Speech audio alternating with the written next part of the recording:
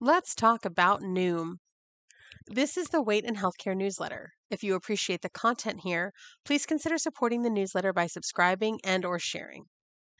Noom has become ubiquitous in the diet space, but do their claims stand up to scrutiny? I originally wrote about them in 2020. One of the first things I noticed was that their commercials are chock full of diet advice that is as old as the hills and has no research to back it as actually creating sustained weight loss. Eat grapes instead of raisins, drink wine instead of beer, drink a glass of water if you're hungry, blah, blah, blah. A lot of the marketing seems to be based on the old eat watery, high fiber, bulky foods so you'll feel fuller advice that doesn't work because your body is a more sophisticated machine than, say, a lawnmower. 1987 called and they want their crappy diet advice back.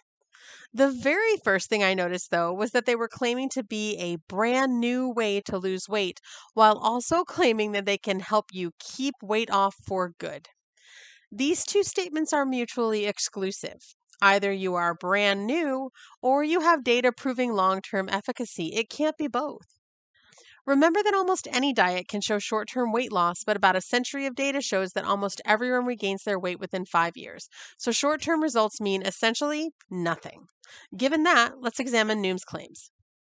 Their original claim of weight loss for life was based on a study showing that 78% of users in 2016 had sustained weight loss over 9 months.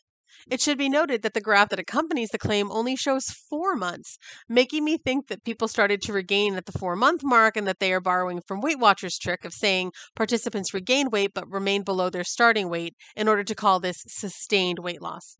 Of course, the graph they created also doesn't have any information about how much weight was lost, which does not engender confidence.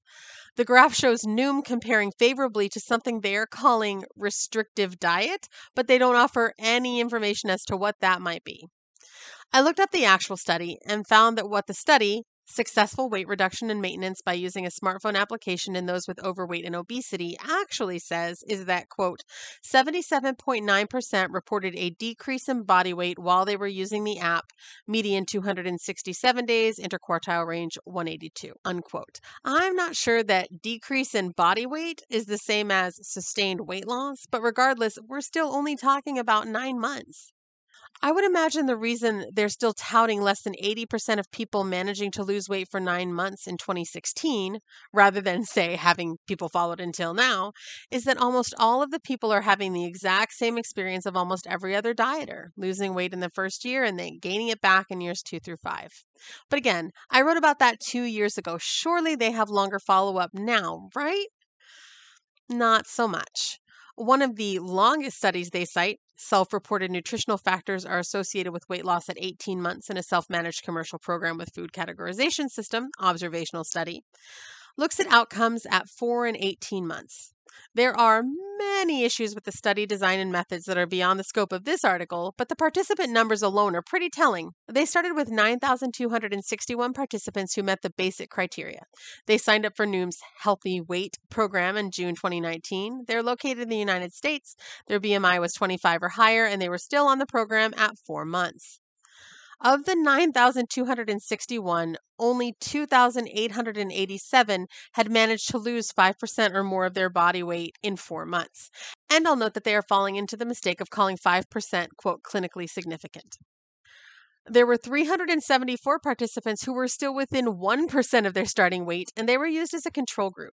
So that's 3,261 people involved in the study. The 6,000 people who lost between 1% and 5% of their starting weight were excluded. At the 18-month mark, the 3,261 people had dwindled down to only 803 who were still on Noom. The study says, quote, retention through the study was low, but comparable to the low range for other weight loss interventions, unquote. Said another way, Noom fails in the same way that other weight loss interventions fail. Oh, did I mention that the authors of this study are employees of Noom Inc. and have received salary and stock options for their employment? That does not distinguish this study from most of Noom's research. As I've written about previously, anything less than 5 years of follow-up for an intentional weight loss method is essentially useless. Noom isn't even close to that. Noom has marketed hard to try to claim that there's something different, but the truth is they're just more of the same. Short-term studies by company employees that are not remotely large enough or long enough to back up their claim that they help people lose weight and keep it off for good. Did you find this newsletter helpful? You can subscribe for free and get future newsletters delivered direct to your inbox, or choose a paid subscription to support the newsletter and get special benefits. Go to weightandhealthcare.com and click subscribe.